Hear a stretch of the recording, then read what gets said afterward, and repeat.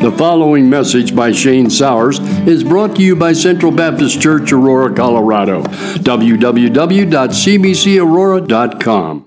Psalm 119, verses 89 to 91. While you're turning there,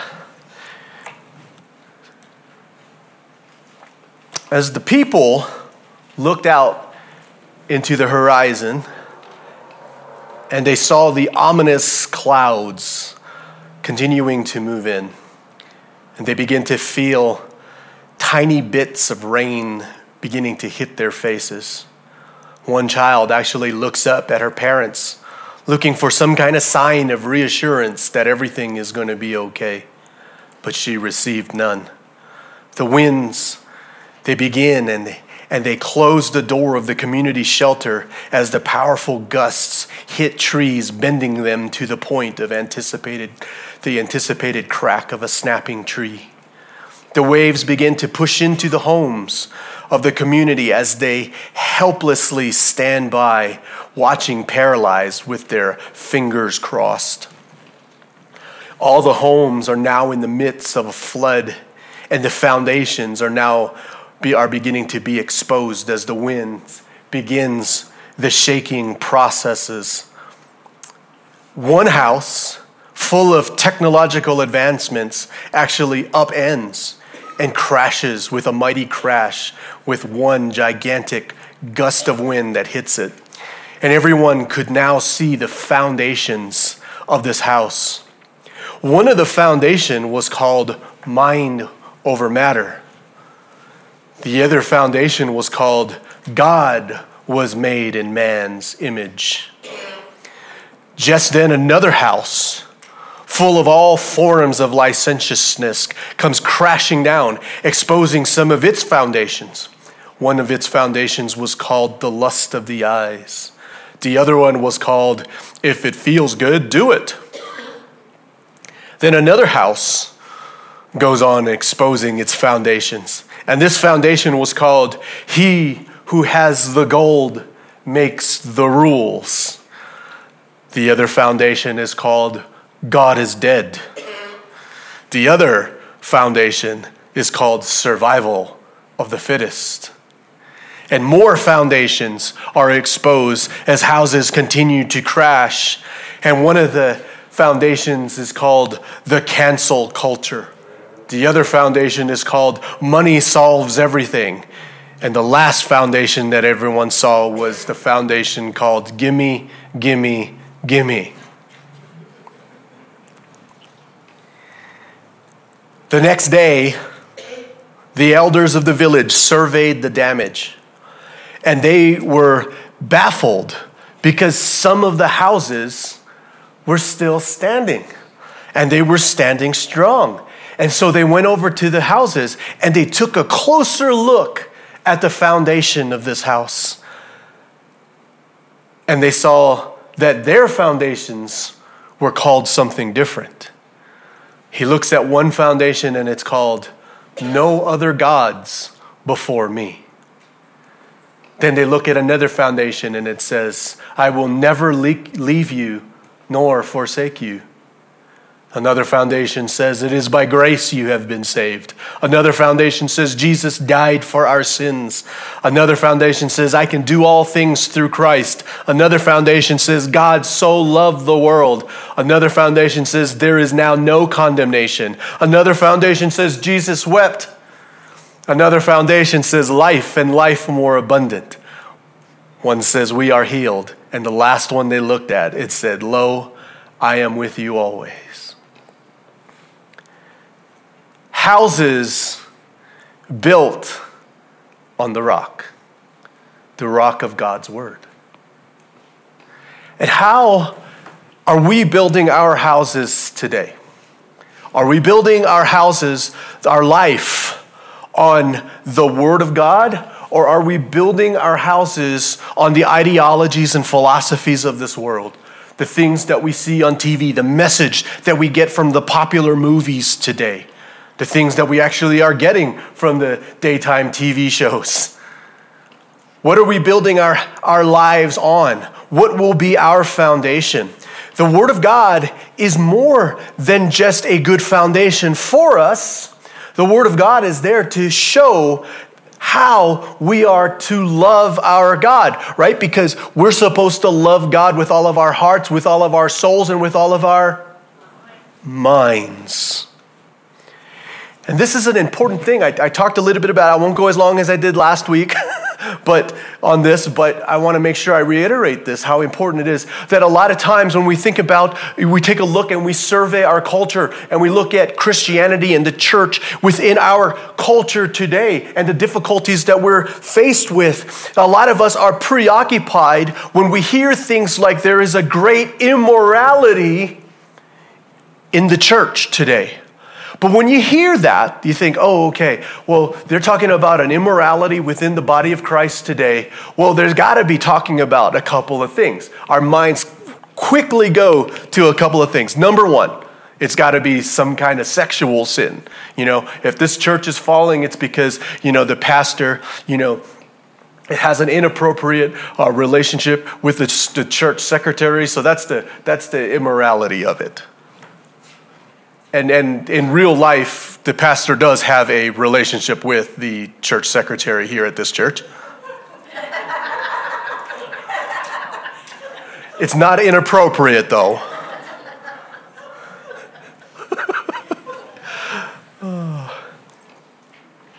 Or they think, wow, there's immorality happening at that church. It's got to be some kind of money embezzlement thing. There's some kind of a money thing. So it's either a sexual thing or a money thing, or some kind of, cultic thing or some kind of strange thing when we think of the immorality of the church. But one of the things that we don't think about, that I say and have been saying for many years, the great immorality that we see in the church today, in modern evangelicalism, in our culture today, the great immorality in the church is our ignorance.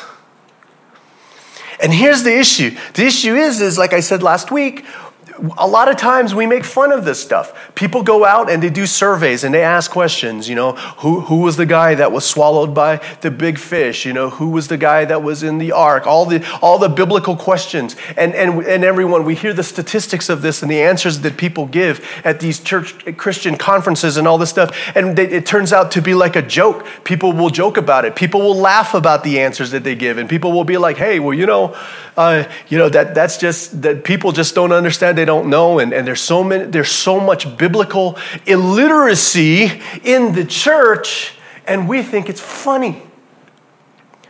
But the reality is, this is the great sin of our church, because how are we supposed to be loving God with all of our minds if we don't even know His Word? The Bible was very, very clear. Jesus made it very, very clear. If you are truly my disciple, you will abide in my word. You can't be a true disciple of Christ and be biblically illiterate. It's not possible. And this is the thing that's going to shock people, I think,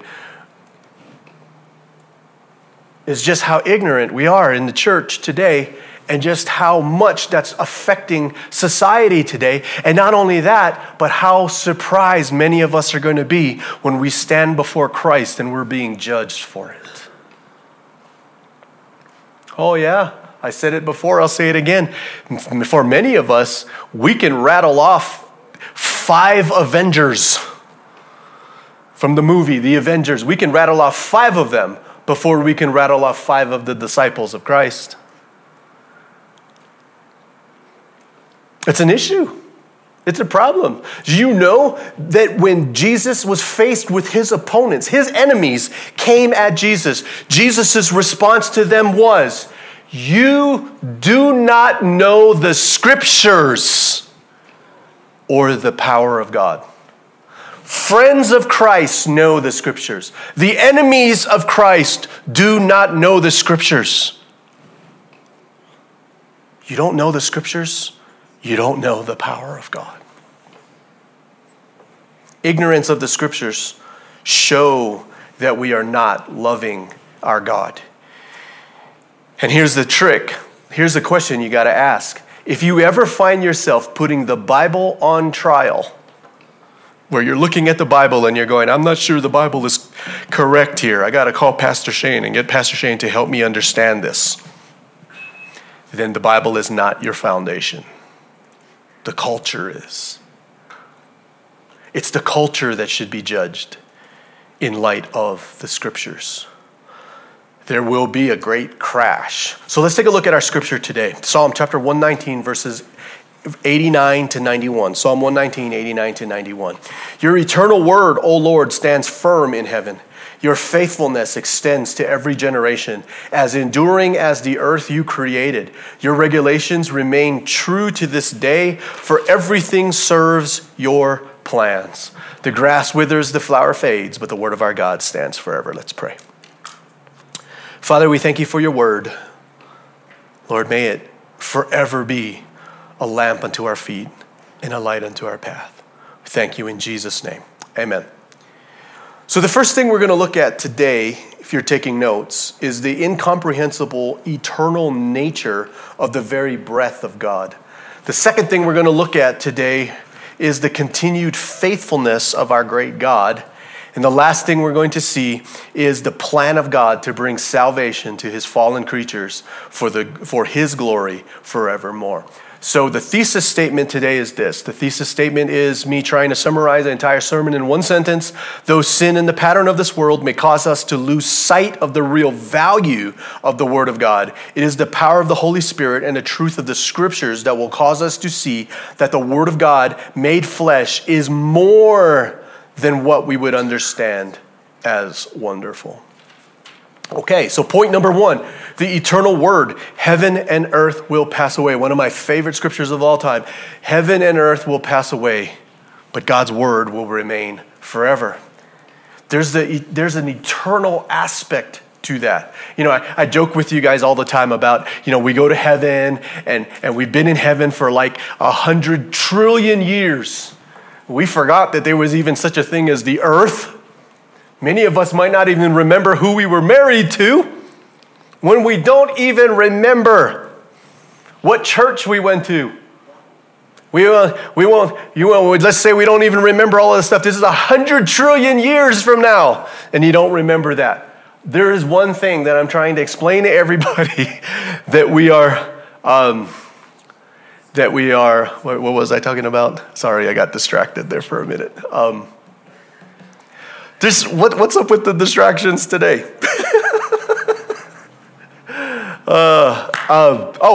So trillion years from now, the one thing we are not going to forget is the scripture that we read today. That word is always going to be there. That word is always going to be with us.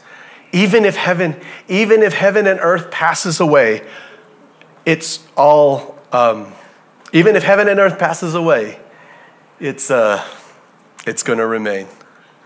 Hey, can somebody help with that?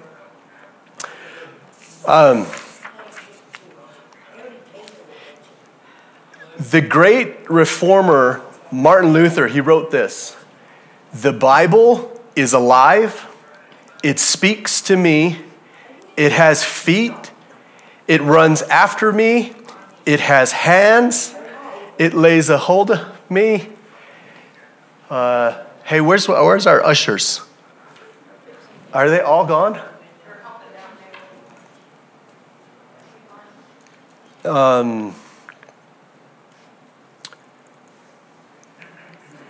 Okay. Our great reformer Martin Luther, he wrote, "The Bible is alive. It speaks to me. It has feet. It runs after me. It has hands. It lays hold of me. The Bible is not antique or modern. It is eternal." I love that. And the idea of the Bible being referred to as eternal is a huge thing for us. It's an important aspect to remember. Anytime we're in a situation where we're starting to doubt, anytime we're in a situation where we're starting to wonder, we don't know what's going on, we don't know what's happening, we're starting to panic, things around us are starting to fall, the winds and waves of life are starting to hit, and we just don't know. The one thing we always got to remember is God's word is eternal. And that's going to help us because, a couple of things here. It's the essence of what our psalmist declares here. It seems that scholars are pointing to the unchangeable nature of what we are to understand as eternal. So when you say something like eternal, there's so many things that come with the eternal.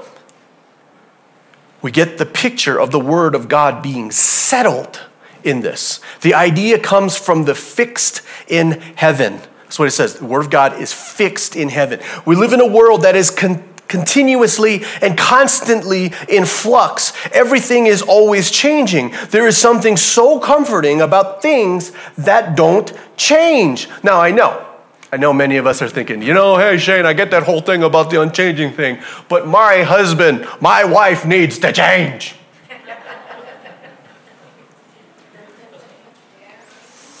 And I know that there are things that are happening in our country needs to change. Things that are happening over there across the street at the park, those things need to change. All these things, I know that for many things, change is needed, change is required. But man, let me tell you something. Sometimes there are things that we just don't want to change. There's certain things we just don't want to see change. There's just something comforting about the idea that some things stay the same. Now, I don't know about you guys, especially when it's cold. I love egg drop soup. Now, that's one of the things in life. I know some of you all don't like egg drop soup. You guys get wonton soup instead. I get that.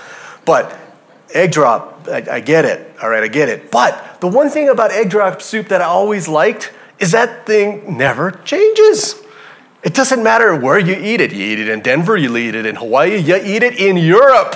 It all tastes the same. And it's always the same, especially when it's cold. I love it. It's cold. It tastes the same. It helps warm me up inside and all this stuff. And it was just a comforting thing till I went to the Chinese restaurant that's over there, right across the street. Me and Janine are eating the egg drop soup, and we're like, what is that? There's something crunchy in it. I was worried for a second, and then I'm looking and I go, there's corn in it. Why are you putting corn in egg drop soup? It's like when you find out that your aunt puts corn in spaghetti. Right? If you guys put corn in your spaghetti, stop. Just stop already. Thank you. Why are we changing stuff? Why are we changing stuff? It's like my kids every once in a while. Hey, Dad, can you help me with math? I got this math problem that you're doing, and we're supposed to do it like this, and we're supposed to do it this way. And I'm just like, I've never heard of it that way. Why are you doing that? Who told you to do that? Oh, the teacher's doing this. And it's just like, okay, there's a teacher, I get it. But the question that goes into my head is, what about the number 2 changed over the last couple of years that we got to change math? Some things just don't need to be changed. And I thought about this for a while. It's like, what is it about things that don't change? What is it about it that we love about it? What is it that makes us feel good about that? There is so much comfort in the word dependable. Isn't there? I love that word, dependable. Dependable. That we can have things in our life that we can say, these things are dependable. It's good, it's wonderful to know that there are people in our lives that we can say we can depend on. I love that. It's a great thing. I mean, just sit there and think just for a second. Who are the people in the world that you can say, I can depend on? I can depend on this person. I can depend on that person. I can depend on this person, Luke. Yes, that we can depend on. It's always nice. Dependable things. And here our psalmist is affirming this wonderful nature of the eternal Word of God, the eternal settled nature of the Word of God. What he's essentially saying here is the Word of God is eternally dependable. Forever. you will always be able to depend on God's word. Huge, I see. And I can totally see it. We can see how we can rest on that. I mean, it's just one of those moments where it's just kind of like you can sit back, take a deep breath. God is dependable. That's right, God is dependable. And just, God fulfills his word. I don't understand what's happening right now, but I do know that God is in control. God is dependable. Man, a load just falls off the shoulder, doesn't it? We need to trust the Word of God. We need to not be ashamed of the Word of God. We need to not take our cues from the world, but take our cues from the Word of God. Heaven and earth will pass away, and the Word of God will still be dependable. It will still be reliable. It is settled. It will never change. It's never going to go out of style. Oh, but the skeptic will come and say, Shane, that's not true. The Bible's been changed many, many times over the years. I get that a lot. And my response is always, dude, stop watching the Discovery Channel. Stop getting your information from the History Channel. Do you guys realize how absolutely impossible it is for you to change the Word of God? Well, number one, it's impossible because God's going to defend the Word of God. That's going to happen.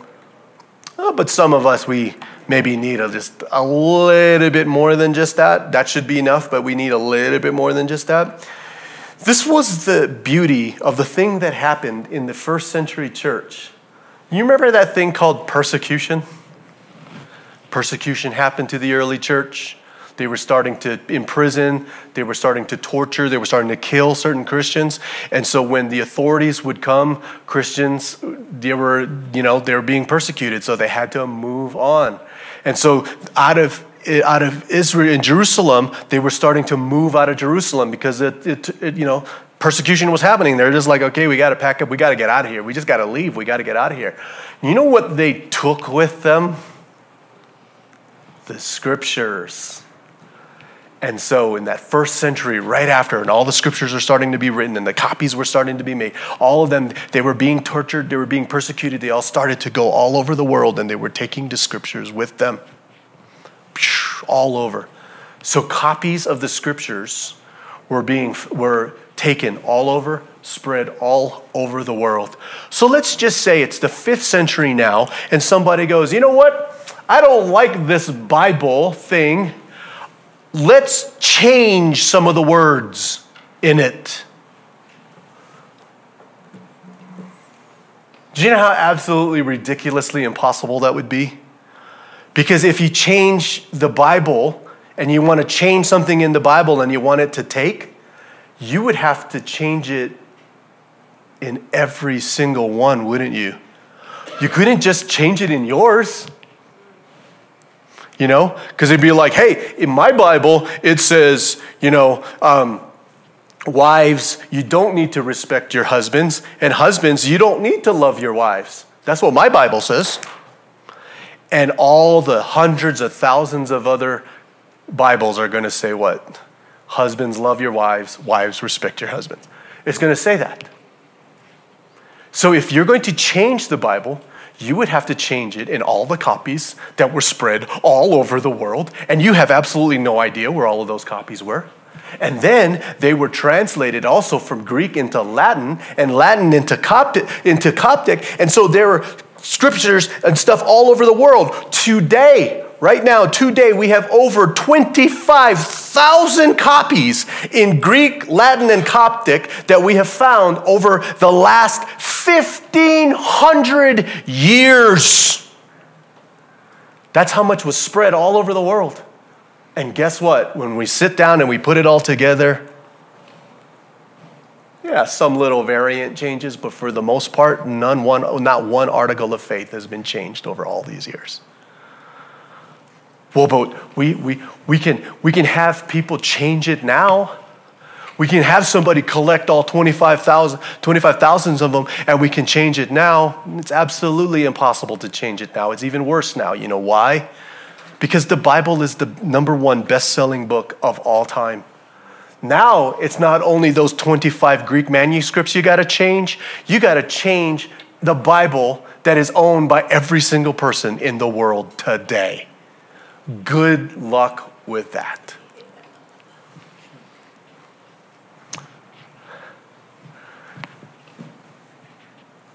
Nothing even comes close. Nothing even comes close. It's amazing what God has done. It's amazing what God did. I couldn't have come up with a better plan than that.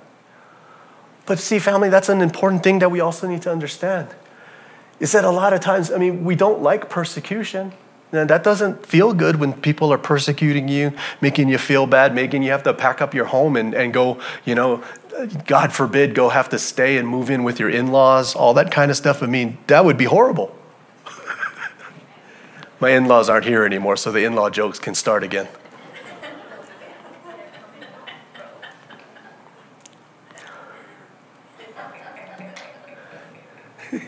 She watches on YouTube, though, so.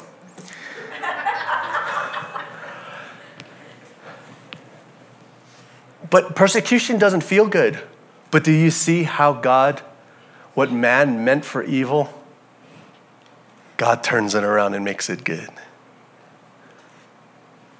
That's how awesome and that's how faithful our God is. It's new every morning.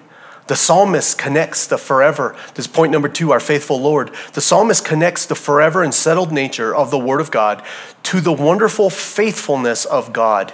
And in order to illustrate the faithfulness of God, he connects the faithfulness of God to creation. His faithfulness stretches out to all generations. One of the most important scriptures for us are these. All the God's love, God's faithfulness, God's mercy, his mercy stretches out to all generations. Why is that important to us? Because that means us. I'm a generation. You're a generation. We're all generations here. And God's mercy, God's faithfulness will be poured out upon all generations. Spurgeon, he writes this: not only is he faithful to one man throughout his lifetime, but also to his children's children after him, and to all generation, as long as they keep his covenant and remember to obey his commandments. The promises are ancient, yet they are not worn out by centuries of use. For divine faithfulness endures forever. He who helped us servants throughout thousands of years ago still confirms himself strong on behalf of those who trust him. So what does all that mean? It means that we saw how faithful God was to Noah. Was he not faithful to Noah? Was he not faithful to Abraham? He was totally faithful to Abraham. Look at the faithfulness he showed to Moses. He was faithful to Moses. He was faithful to David. So the same faithfulness that God showed them is the same faithfulness he will show us today.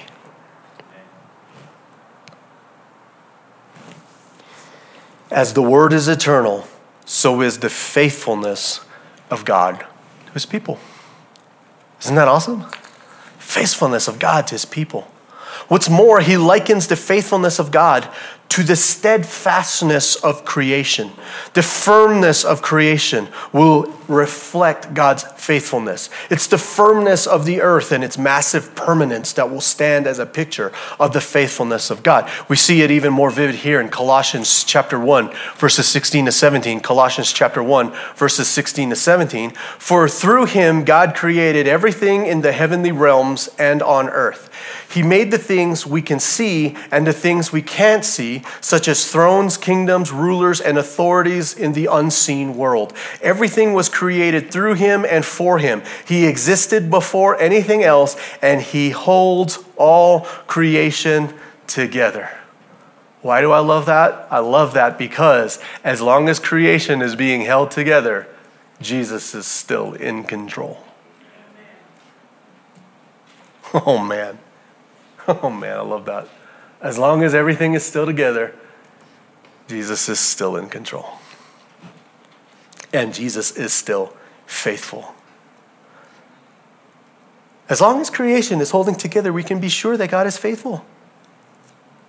That's why every time we see the sun rise, every time we see the sun set, we can be sure He is faithful. When we look at the oceans of life, we look at the trees in the field that's growing, the animals, wildlife, the fish in the sea, we see all of that.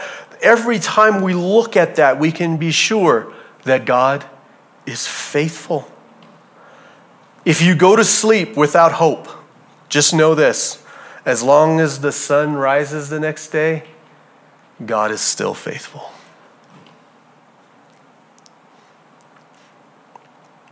It's enough. Creation shows us just how faithful our God is. Nothing in all of creation escapes His rule.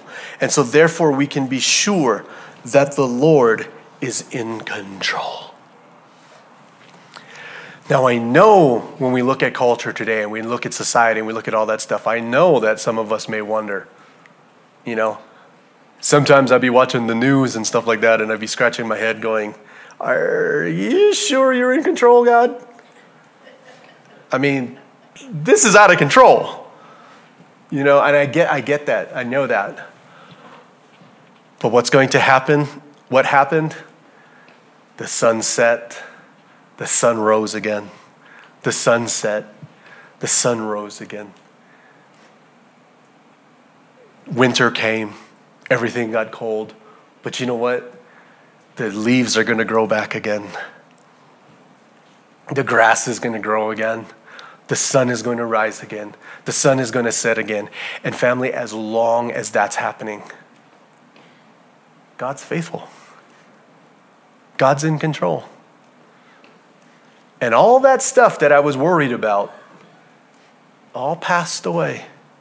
And it's not even a glint anymore. It's not even a worry anymore. And things are so much better in so many ways. I tell people all the time about this. One of the times when I really meditated upon the scripture about God and creation and His faithfulness was when I was in Bible college. And I tell you guys this a lot. I was in Bible college and I had a girl that I was sure was going to be my wife. I was going to marry her and she was everything. I was just like, God, you're such an awesome God. You opened my heart, you regenerated me so Jesus would be my Lord, and thank you so much for bringing this woman into my life. And one day she just said, bye. And I was devastated. I was crushed. I never felt anything like that before. It was like, I read about it. I see it in movies and stuff like that, but I never really experienced it. I never really felt it before. And it was just like my heart was broken and I was just like, my life is over. God, why have you abandoned me? And I just can remember just thinking and sitting there and going, I don't know what's happening. And then it wasn't just that, just everything just started to go bad. Life was going really bad. And just like, this is just not good. I just don't think I'm going to recover from this. My life is over. It's ruined. Nothing could be worse than this. That's what I was thinking. And then a friend of mine sitting down, we were talking and come across, these scriptures were about God's faithfulness with creation. And he was just kind of like, dude, Shane, I know you're upset. I know this is really hard, but you know what? Tomorrow you're going to wake up and the sun is going to be up again. And you know what? That's just going to show that God's still faithful. He knows what He's doing. And it was just like, that's right. God is still faithful. He's still in control. Everything is still okay. Life is going to be okay, and life is going to be greater every day because that's how great our God is. Just didn't think I was ever going to recover, but that's what I was. The sun set. Every time I looked at the sunset, I was like, yeah, God is faithful. I looked at the birds and I looked at the trees and I looked at all this stuff and I just was focusing on creation. I just kept saying, yeah, you know what? God is faithful. And I was just like, I'm just going to trust and I'm going to walk. And I was doing a lot better. I recovered, doing a lot better. Everything was fine. Then I'm just like, yeah, God is good. God is good. Then, she's got a new boyfriend now. It's just like, God is good. God is fine. It's just all that stuff. And it was like, and it was just a peace that eventually just took control and I was just okay. And I'm hearing that they're possibly going to get married and all of this kind of stuff. And, he had a lot more money, so it made a lot of sense. And, you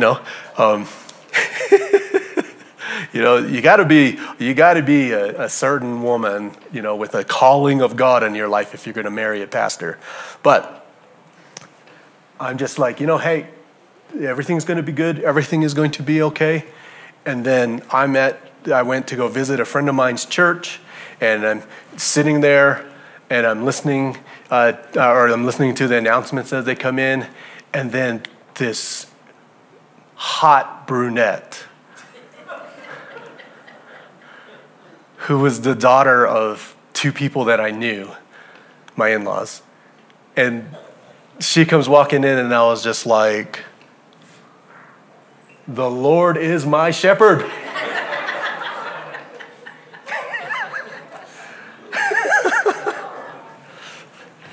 And life is better. Faithfulness.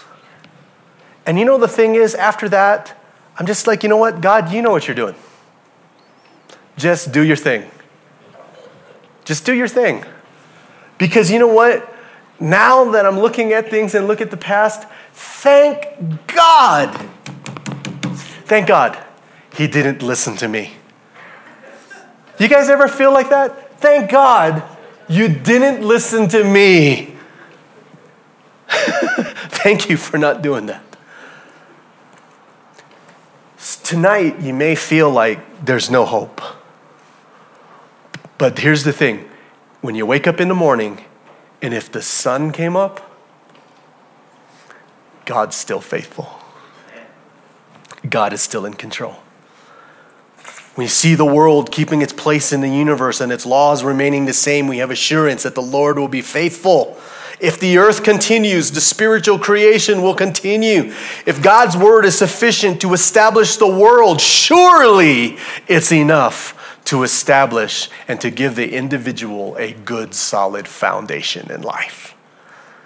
Things are going to be awesome. Things are being good. It's going to be way better than you think, way better than you can even imagine. As long as creation is enduring and the world is spinning with all the laws of nature intact, the seasons are on constant cycle, we can be sure that Jesus is still on the throne and will always be on the throne.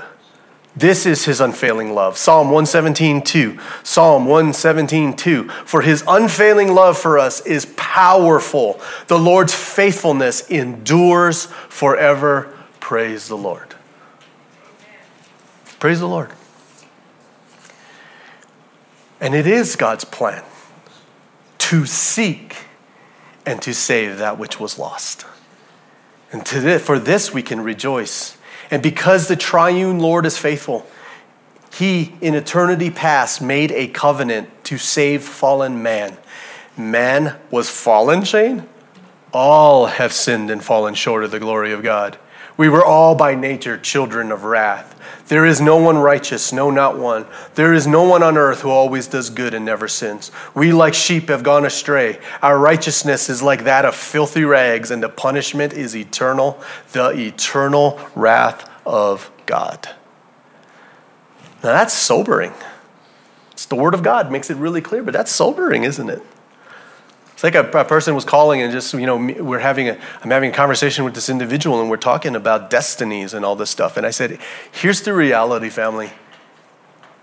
In the end, there's two destinies. Two.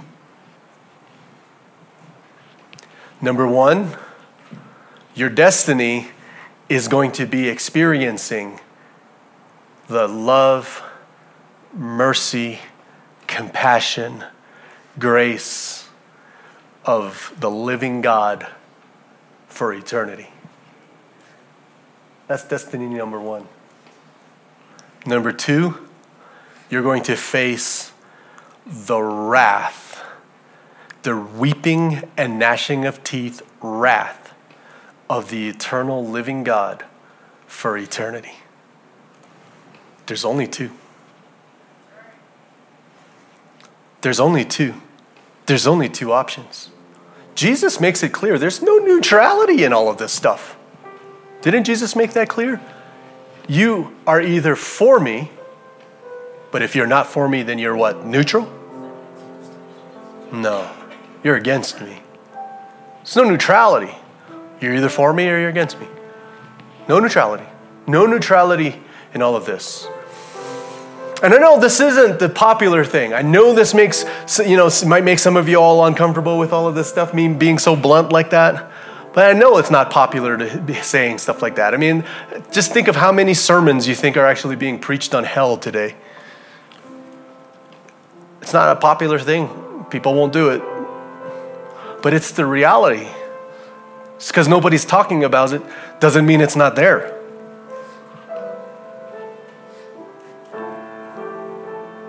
Just because nobody's talking about it doesn't mean that it's not there. It's a reality, a sobering reality. Now the thing is, it's like, I know it doesn't seem as bad when you start to think like, oh, eternity is going to be us in hell and the devil is going to have a pitchfork and he's going to be poking me in the back for eternity. This is the thing that blows me away. And when you really, really think about it, eternity suffering the wrath of the devil or eternity suffering the wrath of the living God?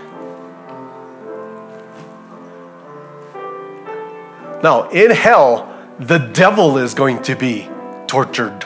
The devil is going to be in anguish. He's going to be one of them. That's why the Bible says, what a terrible thing to fall into the hands of the living God. It's for real. Weeping and gnashing of teeth. The two destinies, that's it. There's only two destinies. The Bible makes that clear. Two destinies, that's it. Boom.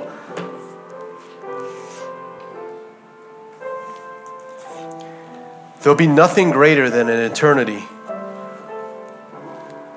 Nothing greater that anybody can imagine, that anybody could experience. There is nothing greater than an eternity with the grace and mercy of God. And let me say this, there will be nothing worse than an eternity of the wrath of the living God. That's why the Bible says, don't fear the one that can kill the body. Fear the one that can kill the body and condemn you in hell. That can destroy your soul.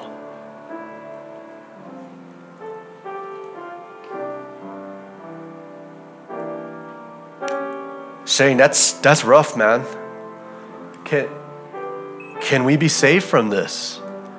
I don't want that. Can I be saved from that? Yeah, you bet you can. The Bible tells us. It's not a big secret. It's not a secret, that we all don't know. It's all right there in front of us. It's not a secret. It's there. It is God's plan. God made a way. God is faithful.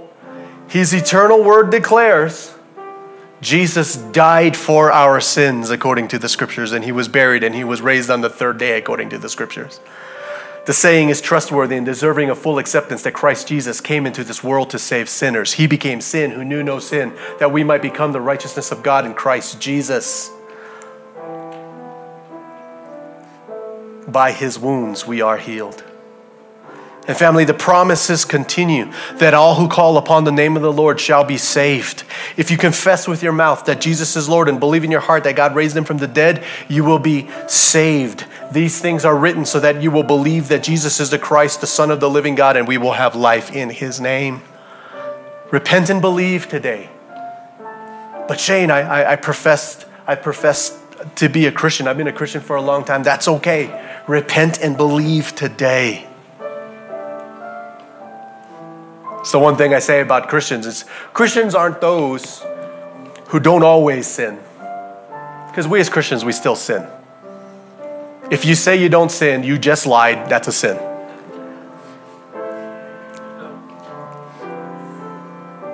Christian isn't those that don't always sin. A Christian are those who always repent.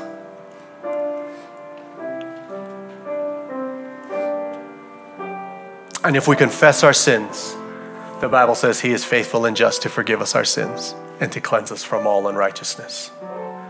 All of this is given to us by his special revelation.